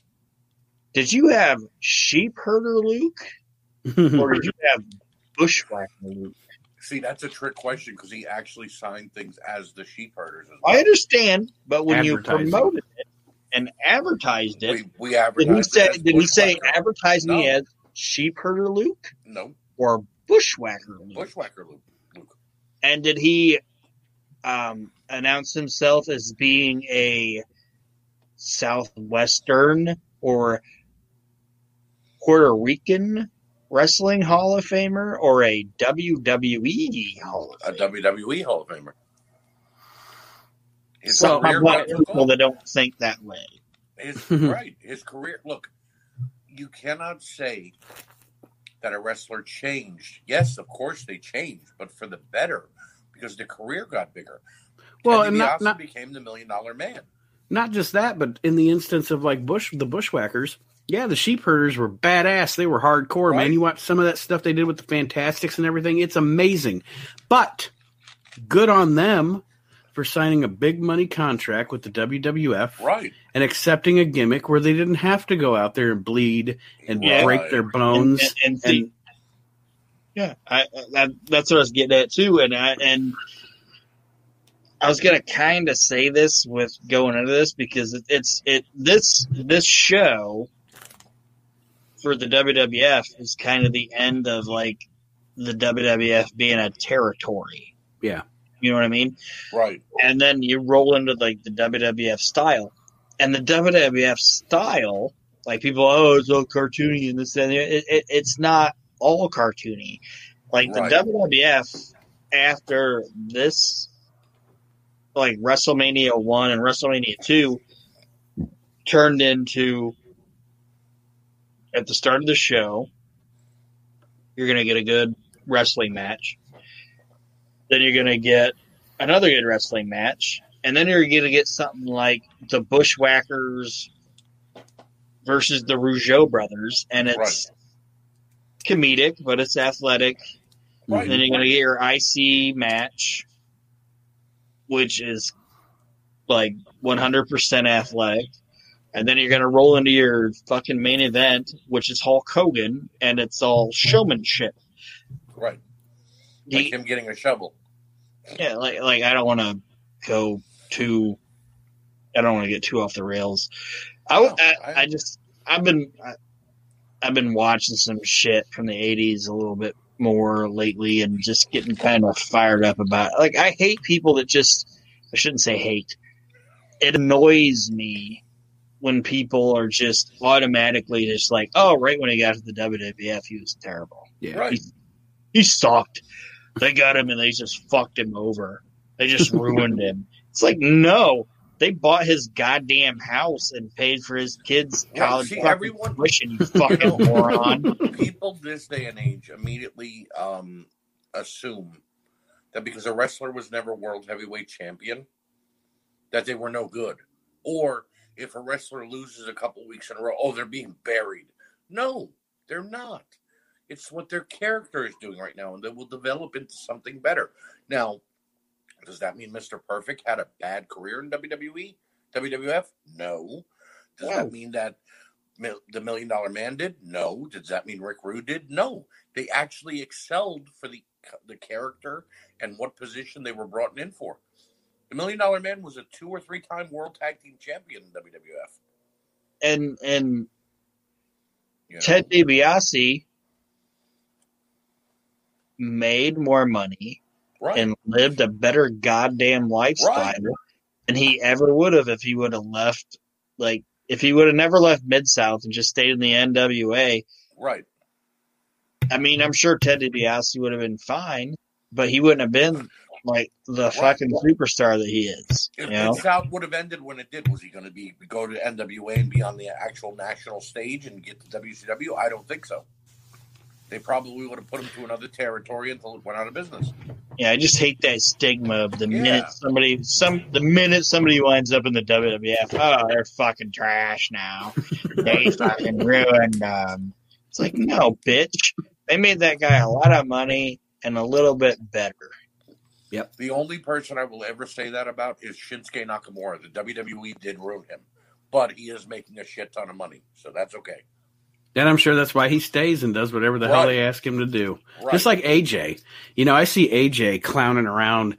Like, sometimes I watch WWE now. Can you imagine if AJ would have done that shit? He'd still be living in fucking Impact and sleeping in a camper. Every so often, Claire Whitling will pop back up. Sometimes I watch some of the stuff that AJ does on WWE. Mm-hmm. And I think to myself, you know what? AJ Styles is at the point in his life where he's like, fuck it. I am making a fuck ton of money. And you know what? When he wrestles, he still gets to go out there and be AJ. Right. Vince likes him so they don't stifle him. When he has a match, he still gets to have an AJ Styles match. Change his style. Right. No. Some of the stuff they do leading to the match is ridiculous. But he's not really shitting on his legacy, on his own legacy, because again, he gets to go out there when he wrestles and be AJ Styles. 2-time former world heavyweight champion WWE, United States champion, Intercontinental champion, former IWGP world heavyweight champion, and former Impact champion multiple times over. AJ Styles is going to have a Hall of Fame career no matter how you slice it. Oh yeah. So just because he's acting like a clown here and there, that doesn't mean his career sucks. Now, no, exactly. He's still getting put over, and not to mention, like I said, still getting paid. And, that's when I watch him. I'm thinking that's what he's that. Like people say that. I think that's where, at times, even though he's been overtime. I know we're getting off the rails. We'll get back. At times, even though a lot of times overtime, he's been the fuck up of the family. As far as business goes, Jeff's the smart one of the Hardys. Oh yeah. Because Jeff Hardy, if you notice, 99% of the time, he's like, just stay in the WWE. Right. And Matt, people are like, Matt, you go do what you want. You go wherever you'd like. Yeah. You would have your creative freedom and blah, blah, blah. I'll just stay in the WWE. Hey, as far as I'm concerned, Jeff look at all that fucking T-shirts I sell, man. Yeah, man. He's like, hey, man, I know I hit like 47 pedestrians and slammed into a fucking embankment, but Vince keeps paying, so I'm staying. Go off with your drone and let fucking that little guy cripple you. I don't get no fuck. Right. Well, here, look at it this way: since Matt Hardy left, Jeff Hardy keep vaping and craping. Jeff Hardy's won the Intercontinental title twice since Matt Hardy left, right? Mm-hmm. And he's been involved in matches at WrestleMania again. And he's been involved in high-angle feuds with AJ Styles. Yep. Matt Hardy's been in AEW, which I like AEW. I'm not bad-mouthing them. But what's Matt Hardy done in AEW except for let Sammy Guevara almost kill him? He's been there a year. He's had 5 gimmicks and almost died. That's essentially what he's done. Like, if I was Jeff, I'd be like, you let that skinny guy smack you into the kitchen floor, man. What the fuck are you doing? Come back. It's so much easier here. And the money's so much better. I don't think he would go back. I know your music sucked and they stifled you, but shit. At least you knew where your fucking car keys were before you fucking got into that match. You could have been feuding with the Fiend. The Fiend wouldn't have hurt you. But anyway, all right, Jim Neidhart and especially Gilbert Jones. An effective. This is where this show goes. Appetite. Did I ruin that? I'm sorry. No, not at all. Not at all. No, an effective squash match to get Jim over in the garden. You know, in the garden. So my next, and I just want to say this. I only have one note on it. Okay. One more note that we didn't say. Say they wouldn't have put the Hart Foundation together. Like if they wouldn't have taken Brett's consideration of saying, hey, I don't want to be a cowboy. And you got Jim and Jimmy together and I'm a Hart and they're Hearts. Let's be the Hart Foundation. I honestly, and even though I love the guy, I don't think Jim Neidhart would have been long for the world in the WWF without Brett and Jimmy. No, I agree. This is actually where I'm kind of going to this is actually where I'm going to kind of sound like the people you were just bitching about. He could have, if he would have been like he was in Mid-South. And I'm not saying that I'm not saying he was bad, but what I'm saying is as a singles, not putting him into the tag team with Brett, if he would have went more with kind of the badass Rhino kind of gimmick that he had in Mid-South, I think it could have worked in the WWF. But I'm glad that it turned out the way it did. I'm not saying it wouldn't have worked, but I'm just saying he wouldn't have had a fucking they tried like 85 to like 94 run in that company. Oh no! I mean, look at it, Brett. Okay, they took him away from Brett. They put him with Owen a little bit. That was horrible. And then they made him who? They put a mask on him and said, "You're going to be who?" And he said, "Who?" And they said, "Yeah, who?" And then it became an Abbott and Costello joke. You know, I am going to play devil's advocate and say his sheer absolute love of cocaine may have also helped hurt him a little bit in those later years, but or helped him, whatever. Yeah. Jim, you're going to be who? Okay. I don't care. I'll be what, baby? Right. I'll be how? I don't give a fuck. Pay my IRS bill. First name what? Last name ever. I'm like, whatever. Just pay me.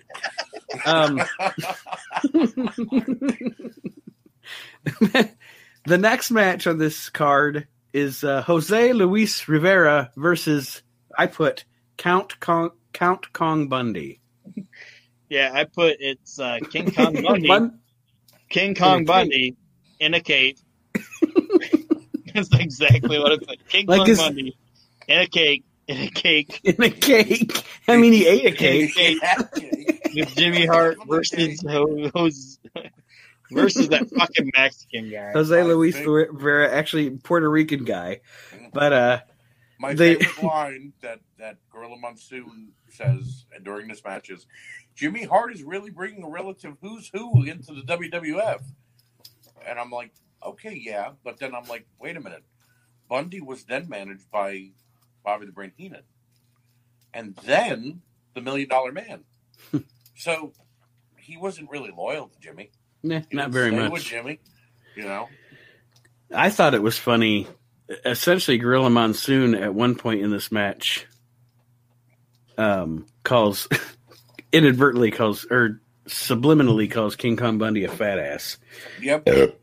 Because Gene says, King Kong Bundy reminds me of a young Gorilla Monsoon, and Gorilla's like, no.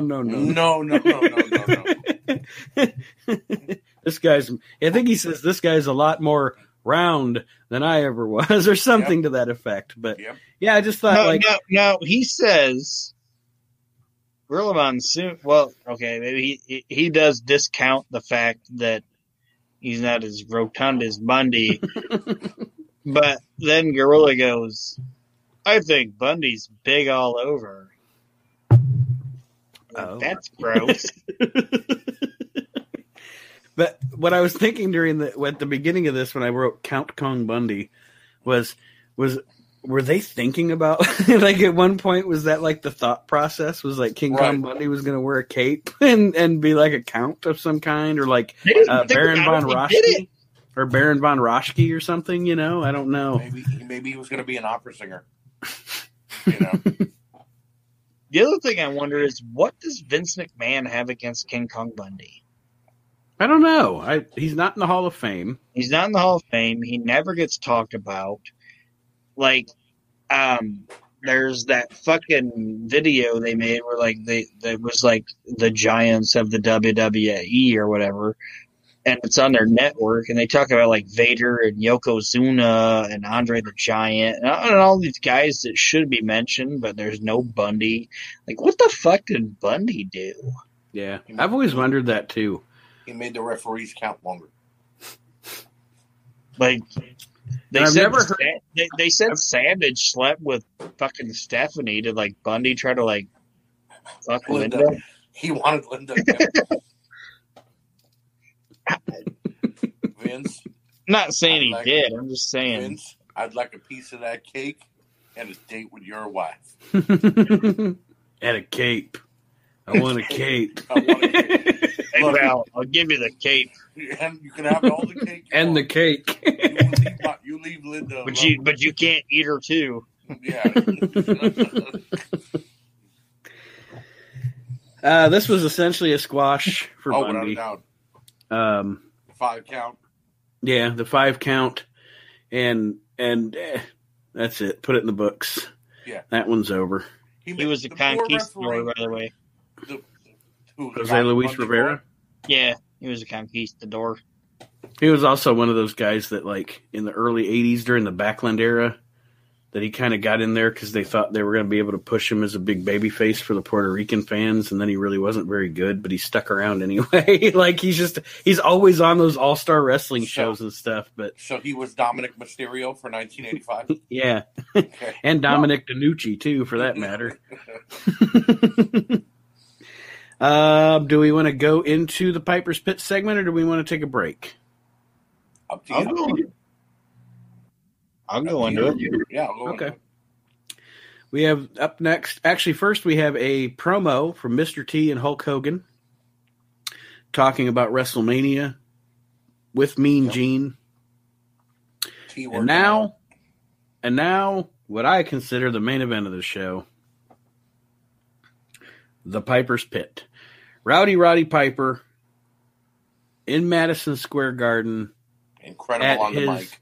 Oh, yeah. At his white hot heat vest. Yep.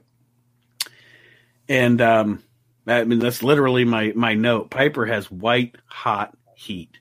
He didn't even have to talk. He could have just sat there in the ring and they would have booed him.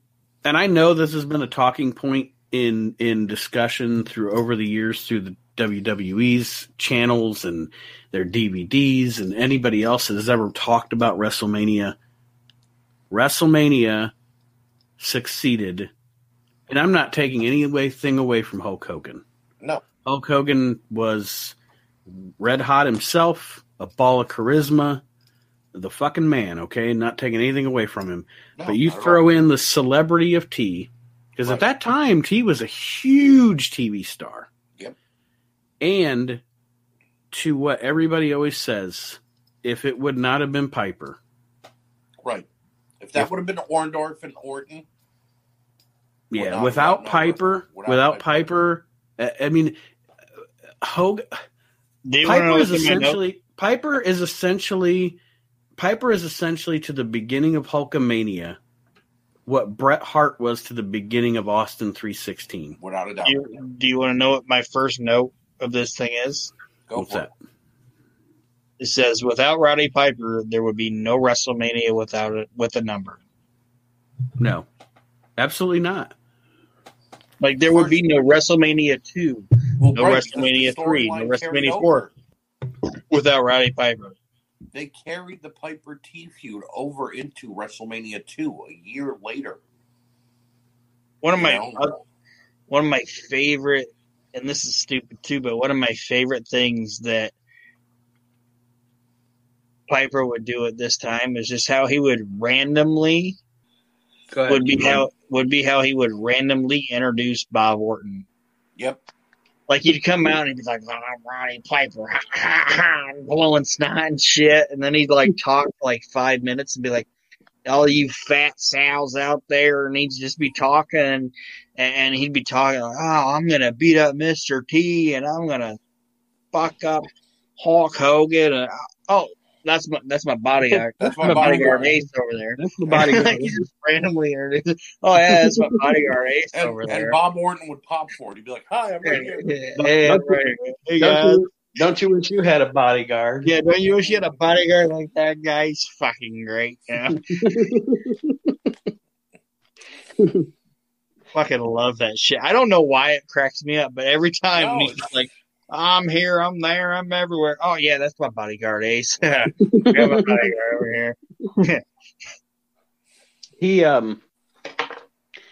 They're two guys that when you look at it's funny because when you look at them and their characters, they shouldn't be together. Yeah, no. You wouldn't think they would mesh so well, but they're so fucking good together. They're so good together.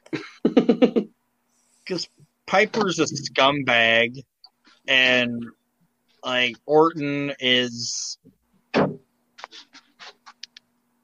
he's just the guy that would be friends with the scumbag. I don't know how to explain it. What? Well, you remember like Piper would say some shit, and Orton would just be in the back like, right. I'm just the bodyguard. Yeah. I'm Ace. How you doing? My brother's not Barry O. No, I swear. I'm not related to that fucking guy. So, and then the thing that he's like, and now I'm going to bring out the celebrity, the movie star, Paul Orndorff. And I'm like, wow, what a setup. Yeah, it was great. You think he's about to bring out Mr. T, here comes Orndorff. Orndorff's in tremendous shape. He plays the part. There should have never have been a face Paul Orndorff. Paul Orndorff was meant to be a heel his entire career. The only time that I think it worked as a face, because I think from the minute they turned him babyface, they intended for him to turn on Hogan. Right. So that was okay to set up that feud. They didn't have him babyface very long, but the one thing I wrote down about Orndorff was I have Paul Orndorff, that monkey joke. Jesus. Yeah. I put that Paul Orndorff implied that Mr. T is a chimp. Yeah. That would not fly. Not a good look. That shouldn't have flied in '85. I wish I could say that wouldn't have flied today, but that shouldn't have flied in '85. Somebody should have been like, "Ooh, we got to edit that for TV," but the WWE network was like, "No, put it on in all its glory. Just leave it." Well, we got to cut out that fucking. Only those three jagoffs for the We Can't Wrestle podcast are watching it anyway. Right. Yeah, it's like we can't have Obsession play on the Saturday Night main event, but we can let fucking Orndorff make a chimp joke. Jesus Christ. And then Mr. T and Hogan come out. Snooker's there, sort of like a chihuahua. He's just there. He doesn't say anything. He doesn't do anything.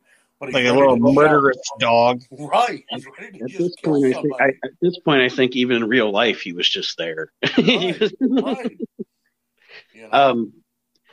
And they have a back and forth between Piper and T. Which is excellent. Even Mr. T actually cut a hell of a promo. Oh, yeah. He was so good here. He was great. And the thing that I put was that he was exceptionally good, and I can see why they wanted him for this role. Hogan didn't really say much during this whole interaction. Hogan said nothing. Laying back. He was just laying back. It's funny that you said that, Archie, because I put, considering, in my notes I have, considering how the company revolved around Hogan or was going to revolve around Hogan, this whole segment was about Mr. T. Right. Hulk Hogan doesn't utter a word. Nope. What I put, and it might be dumb, is like looking at it, I understand why Piper during this era disliked T. I understand it. Like and I'm not saying you guys are wrong about Mr. T, because I thought Mr. T was cool, but Piper legit threw a goddamn cup of ice right at Mr. T's face. Yes, he did. Like, Mr. T was just trying to be like, I pity the fool. I'm trying to work. And Piper was like, fuck you. And just threw that cup of ice right in his face. Am I the only guy that missed that? Or saw that? No, I have it on my notes. But this segment was awesome. Again, like I said, if I ever have seen this show, I don't remember it. And watching this, I was like, wow, that is good hype for WrestleMania. That was a great segment. And again, totally taken aback by the lack of anything revolving around Hogan. You know, this segment was all about Piper and T. Piper pulling out those artworks, those drawings or paintings, and it was about T. There wasn't a mention of Hogan even in those drawings. Mm-hmm. You know what I mean? It was T with an arm brace, and it was T with a leg brace, and it was T in a full body cast. And the best line Mr. T could have ever delivered, Mr. Piper, I see you're a great artist. I think you're a great artist, but at WrestleMania, I'm gonna whip your ass. And I'm gonna, yeah, it's very, was that like a compliment sandwich? Like, you're a great artist, but I'm gonna kick your ass. I'm like, what? I'm gonna kick your artistic ass at WrestleMania. I see you're a great artist. You're a great artist. And it brought me back to Hall of Fame speech. I love my mama. No one can tell me I don't love my mama. I'm like, what does this have to do? What does this have to do with what's going on? Fantastic. It was great. And then, of course, the segment ends with Piper, Orton, and Orndorff running out, and T destroying those paintings like they were nothing. Yes. They literally broke into toothpicks. You know, and Hogan's just running around the ring, ripping his shirt off. Snooker's jumping on the top rope for no reason whatsoever. You know? As usual. But the star was Mr. T. The whole thing was about T and Piper. And it was like we mentioned before, it was a great segment. I really liked that. Without a doubt. Now we move into something that wasn't so great. The son of Bruno Sammartino, David Sammartino, against Matt Bourne. No dissing Matt Bourne. No, not at all. The match is boring. Here's what again, a little reveal here. I didn't know Matt Bourne was a second generation superstar. Yep. And I found that out as they were announcing this match. Tony Bourne. Yep, Tony Bourne. I went and looked it up, and I'm like, wow, his dad actually was a decent wrestler. So, and then he had a background. Matt Bourne is one of the, I don't know very many actual wrestlers in the business, but Matt Bourne is one of the only guys that I've heard Chad say he was somewhat legitimately scared of. Yeah. We asked him, kind of a psychopath. We asked him on a prior edition of the show. We asked Chad about Matt Bourne because I thought the Born Again thing in ECW was fun. Awesome. So I asked Chad if he had any interaction with Matt Bourne, and I think essentially his quote was, "Yeah, I just stayed on the other end of the locker room. I didn't want anything to do with that guy." Right. And he said, those promos when he was in the hotel at the end of the night, yeah, this guy's pretty fucked up. Stay away from him. Well, I mean, it even here in 1985, he looked a little edgy. Like he might have been hearing some voices in his head that weren't talking to him very nicely. But goddamn, did he do a great job with Doink? But oh yeah. Well, he did a great job as Doink. And what I was going to say was, if he would have been a better citizen, if he would have been a better citizen, I think Matt Bourne in the 85, 88 era, because he was a fantastic promo as well, could have been gangbusters in the WWF. Oh yeah, definitely. Well, he wrestles David Sammartino in this match, and David Sammartino, as I wrote here, without his dad, was not over at all. Do you want my note? Do you want my note on David Sammartino? Whenever he would come out with Bruno, the people would go apeshit, but that's because they were to the point where they even started calling him David Bruno Sammartino. Yeah. It's like the Nick George Goulas. Yes. You want my note? Go ahead, Aaron. You want my note on David Sammartino? Mm-hmm. And I watched this entire show sober. These are my notes. Matt Bourne, one of the only guys Chad said was legit crazy. WWE or WWF could have done more with Bourne in the 80s if he would have been a better citizen. And then my last note is David Sammartino is built like a chicken nugget. Good call. Good freaking call. Wow. Wow. You know what I'm imagining? Remember the McDonald's people, the fry guys, and the little chicken that was wearing a pilot's hat? I picture David Sammartino just sitting there going, "Hi, dunk me. Welcome to McDonald's." Nate, do you want to decide what note I had is going to be the name of the show? David Sammartino shaped like a chicken nugget. Oh, that's perfect. Oh, that might be the one that I had was, what was it called again? Big winter. Oh, that was the last episode. Yeah. Yeah. Giant winter monkey. I like yours better. Big giant winter monkey. David Sammartino is shaped like a chicken nugget.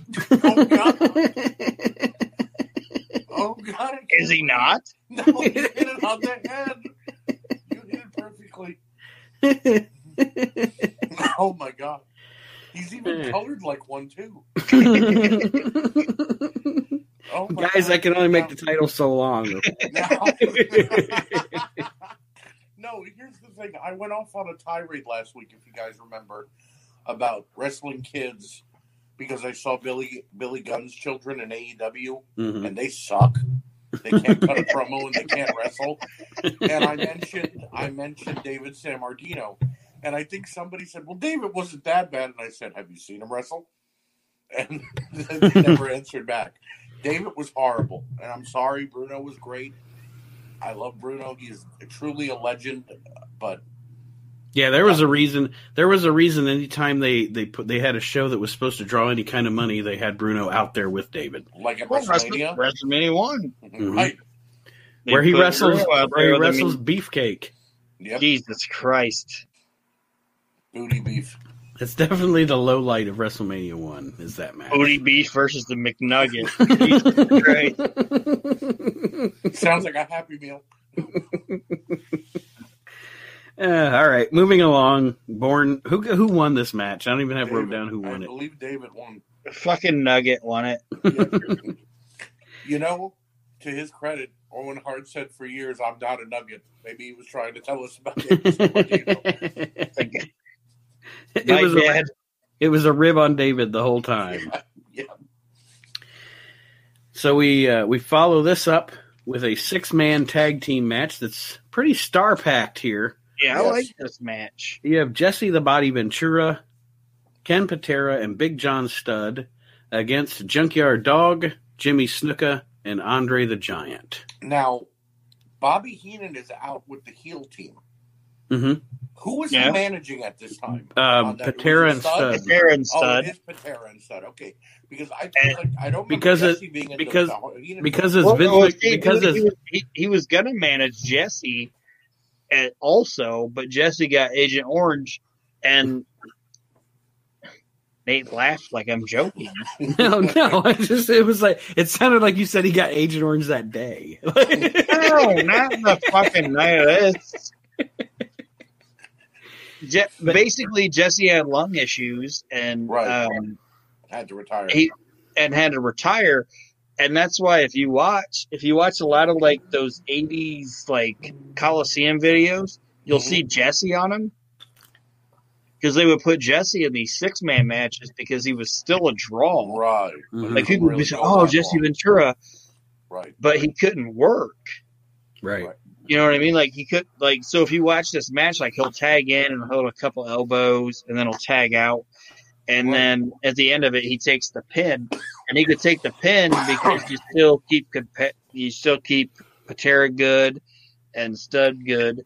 And Jesse takes the pin, but will he pin a commentator or whatever? That's why Jesse's in there.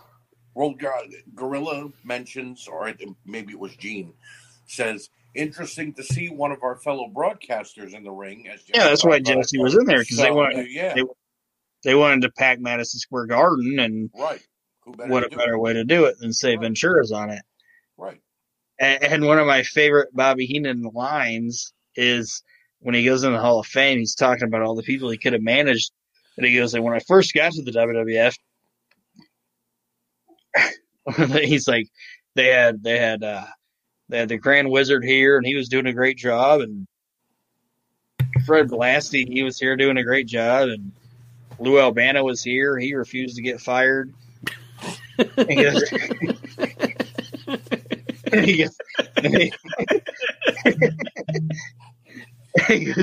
then they told me I could manage Jesse Ventura. He goes, "Imagine if I would have done that today. I might have been the first lady of Minnesota." Yeah, that Albano line's so good. Yeah, he refused to get fired. I love it when he mentions his wife, and they give her the pop. They give her the pop, and then he's like, "You haven't had the meatloaf." Oh, God rest his soul. All right. He's like, "You try sleeping on a blow up mattress watching Judge Judy." There will never be a funnier human being than Bobby Heenan. Oh, without a doubt. Ever. We've done a show on him before. We'll probably have to do another one at some point. But all right, so back to the 6-man. This was a decent 6-man match with a lot of star power. This was really, honestly, right before Patera went to prison.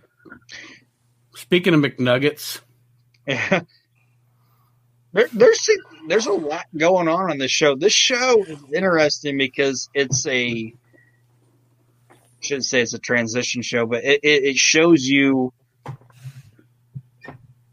what was happening right before, like how the territory was right before it became the boom. Yes. The boom. Yep. Mm-hmm. Andre was Stud. Like Rene Goulet, Rocky Johnson, Ken Patera, Jose Luis Rivera. You know what I mean? Right.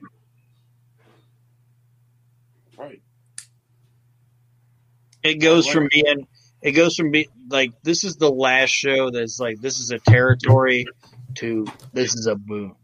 Right. Mm-hmm. And you're right. You could see it. You see the transition happening. You know. That's why Andre was at the tail end. I mean, not the tail end, because obviously WrestleMania 3 is in 2 more years, but Andre was moving slightly slow. Oh no, he was at the tail end of his career here. Yeah. I mean, by the time you get to WrestleMania 3, right, he's immovable. And I don't know if you guys, if either one of you have read the Andre the Giant biography that recently came out. If you have not, you should get it. I really love Bret Hart's autobiography, and I love Mick Foley's first book. Right. But this book, that new Andre the Giant book that came out earlier this year, late last year, is the best wrestling book I've ever read. They go into insane amounts of detail, back to Andre's beginnings, trying to, his career is so much because of the size of man he was and the legend he was. Right. It's hard to separate a lot of the stories, fact from fiction. And this book does a really good job of that. And it also does a really good job of painting the picture that Andre's biggest moment, probably WrestleMania 3, he was probably in from that WrestleMania 3, WrestleMania 4, WrestleMania 5, that whole 3-year period, he is in such terrible condition. Oh, yeah. And he's in pain. And what he did was superhuman. Being able to do what he did was superhuman.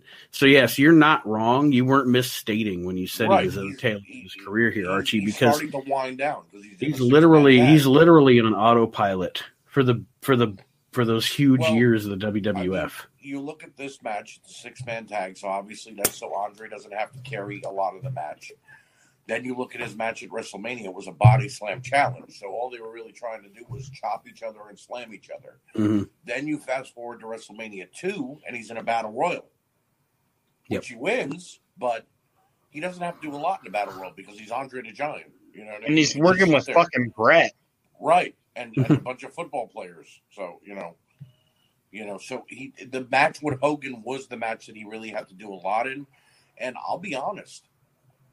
He has nothing in it. Well, I mean, he has to get up for the slam. He's got to, push Hogan around a little.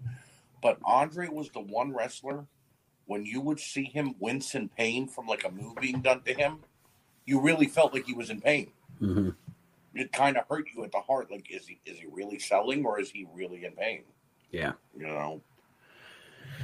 But he's still in fairly decent shape during this match. Match is good. We get a Superfly splash on Jesse Ventura for the finish. Anything else on this one, guys? Oh, entertaining match. Up next, also coming into the WWF at this time out of the Mid-Atlantic area, we have Ricky Steamboat. Yes. Against Terry Gibbs. I just put good squash match. There really wasn't anything. Yeah, I agree. They just keep mentioning how young Steamboat is here and how, they almost want to call him green. And I was, surprised because I thought Steamboat had a career before this. Oh, he did. Oh, yeah. So it was a fantastic career. Yeah. But this is a prime example of the WWF not mentioning just saying, this guy's brand new. Right. like when Gorilla Monsoon calls Carlos Colon a youngster at the Royal Rumble in 1993. Right. I'm sitting there going, it's like he has crevices on his forehead older than Doug Gilbert. He looks like George Jefferson, and you're calling him a youngster. Right. We get to the main event of this card in a little bit. And one of the lines that Gorilla says is, maybe one day Ricky Steamboat will work his way up to a match against Greg Valentine for the Intercontinental title. I'm like, motherfucker, what? He's got to work his way up? Really? He's Ricky Steamboat. But this match is what it is. And again, just an effective squash for Ricky to establish himself in the Garden. And work his way up to the title match. Yeah. Can I make a comment that's probably stupid, and it might not be accurate, but I want to say something about Terry Gibbs. Okay. The only thing Terry Gibbs was trying to do, honestly, the only thing he was trying to trying to rip off and be like a generic version of Tully Blanchard. Well, I mean, it's not a stupid comment. I'm sure he loaned something from Tully's look. They kind of look similar. Like Terry Gibbs to me was just trying to look and act like Tully Blanchard. He was trying. He didn't succeed. I didn't say the guy was doing a good job at it. Right. I'm just saying, with how he was like doing his mannerisms and shit. Dude was trying to be Tully Blanchard. It's like, sit the fuck down, Terry Gibbs. You're Terry Gibbs. You're not even Barry Gibbs. Right. Piece of shit. You're barely staying alive in there. Yeah, when a greenhorn like Ricky Steamboat could kick your ass. Yeah. This youngster. This newbie. This rookie. Fucking noob. Ricky Steamboat. What a stupid name. He'll never get anywhere. Yeah. Maybe you should go with the name Dick Blood, you loser. Right. And the main event of this show for the Intercontinental title, and I put good as expected, as you would expect from these two guys. Tito Santana, who doesn't get talked about enough. And Greg Valentine. Never had a bad match. Yes. And it is the first ever, according to Gorilla Monsoon, I believe he said, first ever lumberjack match for the Intercontinental title. Yes. Which was a good fact. I was like, wow, I didn't know that. And it is a good match. Mm-hmm. I don't have a lot of notes on it. I think I don't have a lot of notes on it because, to be perfectly honest, I was watching the match. I got kind of caught up in the match because these two are so good together. They are very good together. I just kept thinking to myself, the Lumberjacks aren't actually doing what today's or even the 90s Lumberjacks would do. No one was really trying to keep these guys like beat. Like in a Lumberjack match nowadays or whatever, it becomes the heels are beating up the face. Nobody ever really went to go beat up Tito. They were just pushing him back in the ring. So they were actually doing their job correctly in this match, which was weird to see. Oh, it was a match back in the day when shit actually made sense. Right. One note that I have, and then I'll let you go, Aaron. But one note that I have is it is curious to me why 2 weeks before WrestleMania, the two guys who were feuding over the title and could have a match like this are having this match in Madison Square Garden, and why they didn't just go ahead and book these guys at WrestleMania to have That's my first fucking note. It's like, these guys should have had this at WrestleMania. Well, I mean, they could have at least had a match at WrestleMania. It would have made sense. They should have had this match at WrestleMania. Instead, we got Santana versus the Executioner and Valentine versus JYD in a non-title match. Right. JYD, okay, and I know like Tito's like, oh, Vince McMahon told me go out there and wake the garden up. You could have went out there and woke the garden up with this match. Right. And then let JYD beat the Executioner. Right. Mm-hmm. Right. Here's the thing. Okay, Nate mentioned earlier, you want to sell out the garden, bring in Jesse Ventura. Okay, you want to put on a main event for the Intercontinental title. That's not a problem. This could have been a preview to WrestleMania because Valentine won anyway. Right. So if they were going to put, which they, it's not like they were putting the belt on Tito anyway. They could have re-had this match at Mania. Who else saw this match except for the people at Madison Square Garden? Right. It was just pretty much them and people watching on the MSG network. Right. So, I mean, it's not like people would be like, oh, this is boring. We saw this 2 weeks ago. No. Show me it again. Let me see it again. Yeah. So, overall, I'm sorry, guys. I put this match had a great realistic finish, too. Definitely. Very realistic, good finish. Well, I put that it was a good match. I didn't completely like the ending. And I had like a weird note. It's not a weird note, but it was something randomly that I thought of. And I watched the Steamboat match and then this match, and I thought about Jay Youngblood and Ricky Steamboat. Mm-hmm. What I thought was, in the WWF, say Steamboat would like to jump around a lot. Yeah. Say he would have stayed there. Fucking Ricky Steamboat and Tito Santana would have been a really good goddamn tag team. Yeah. That would have, and this is no knocking the partner, but that would have been a better strike force than Santana and Martel. Yeah. Right. Fucking Ricky Steamboat and Tito Santana together. Good God. Right. Why didn't anybody fucking think of that? They didn't have any faith in the newbie, a.k.a. Ricky Apparently. Steamboat. Tito was like, fuck that greenhorn. Right. Put me in with Ricky. I want Rick Martel, not Rick Steamboat. Yeah. But anyway, I think Ricky and Tito would have been great. I could have seen it.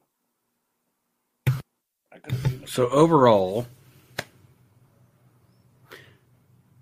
this surprised me because when I told Aaron pick a number or whatever I did, and we came up with this, I was like, oh boy, I don't know what this is going to turn into.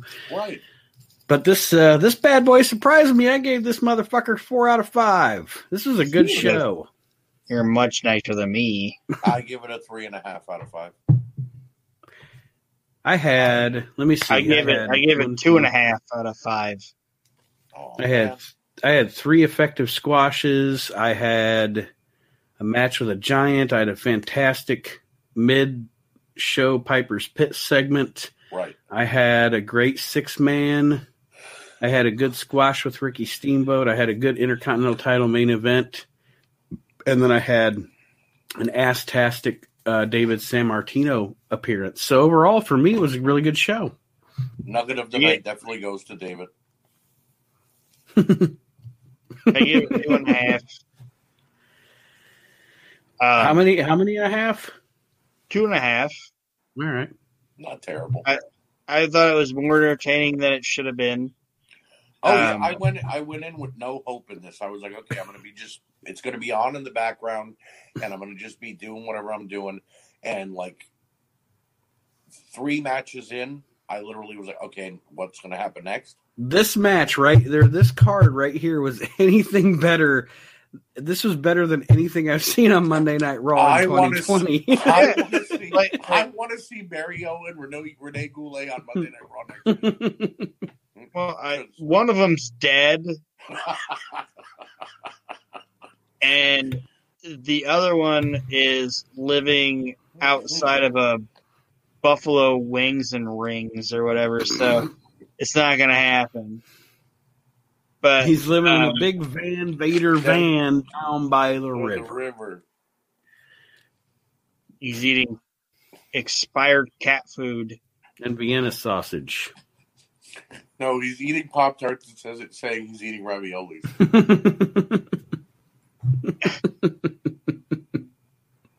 Nate, that was like the best post ever, too.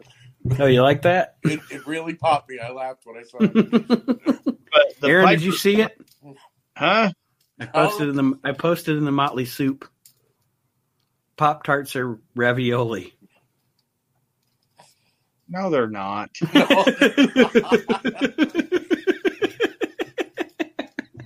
No, they're not. I put up. This is up for debate. Pop-Tarts are ravioli. Well, I just told you they're not. Oh, God. Did you see what I think is going to be the downfall of human civilization? What? Trash pandas. Yes, I saw that yesterday. Nate, did you see that? Yes. Trash panda. You know what a trash panda is? It's a raccoon. It's a raccoon. And raccoons have thumbs, and they pick things up. That's how they can steal things. And when you see them and they pick it up and they run away with it, eventually they're going to pick up a semi-automatic weapon, and they're going to learn how to fire it. And they're going to see what it does, and it's going to be like, holy shit. That trash panda's going to be like, holy shit. Everything's scurried. And then they're just going to come up to you, and you're just walking down the street eating your fucking ravioli Pop-Tart, and they're going to fucking point their firearm at you, and you're going to be like, shit, another trash panda. I'm just going to give it my food. And you're just going to give it to them. I have a question, though. Aaron. Okay. When the trash pandas begin shooting and he runs out of bullets, who's going to reload? The other trash panda. But they don't. But how will they know? I mean, yes, anything can pick up a gun and just fire it. And all right, I can believe that. That's believable. I'm with you on that. But how will they know to release the clip and put new bullets in and put the clip back in and So what you're saying, Archie? So what you're saying, Archie? People like me, hold on, Aaron. Subservient to the trash panda that does not want them to murder them is going to be like, I will help you, trash panda. Essentially, what Archie's saying is our generation will probably be okay because the trash panda will get one good day. Right. One good day. One good day out of the spray, and then the thing's empty. So as he evolves, though, the next generation might be in danger. Right. Or if Aaron's helping them reload, we're all in danger. Yeah. Be like, I will help you, Lord Trash Panda. Lord Trash Panda. Please don't murder me and the ones that I love. Sounds like a gimmick that AEW would put out. Lord Trash Panda. So a couple of years ago, side story, and then we should probably sign off. But a couple of years ago, when my son was not... I didn't think about the trash pandas trying to reload. when my son was small still and not 19 feet tall, we were having I had these fucking raccoons that lived in the tree behind my house, okay? And no matter what I did, I could not get rid of them. So we're having a bonfire one night. And I go inside to grab a beer, and I come back out. And, we had seen the raccoons fucking around in the tree and coming down out of the tree and stuff throughout the evening. So I come back out after getting my beer, and my son is chucking marshmallows over to the raccoons. And I'm like, you little bastard, I'm trying to get rid of these things, and you're feeding them. Because he understood what was coming. I had a premonition, Papa. Uncle Aaron spoke of it on your show. Yeah. This thing will have a semi-automatic weapon. And he will thank us for the marshmallows and leave us be. Yeah. Thank you for serving me in the past, my son. Yeah. What noise do raccoons make? Isn't it like a or something like that? Like,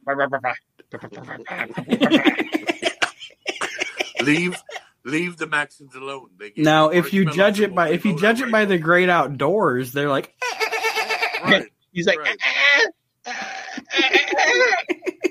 And that translates into in the past, young Sean Maxon partook upon us the marshmallows. Fed the chosen one the marshmallows to bring us to this day. And You shall be spared. You shall be spared by our hail of bullets. And then I'd be like, oh well, fuck the neighbors. Yeah. Fuck you, Arnold. You're dead, buddy. As usual, this show has gone off the rails.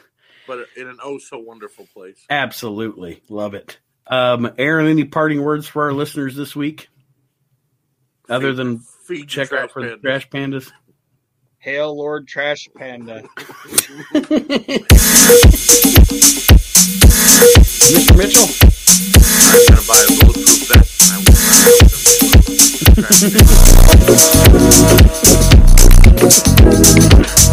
Thank you for joining us, everybody, this week on the Campus Podcast. And we will see you again next week.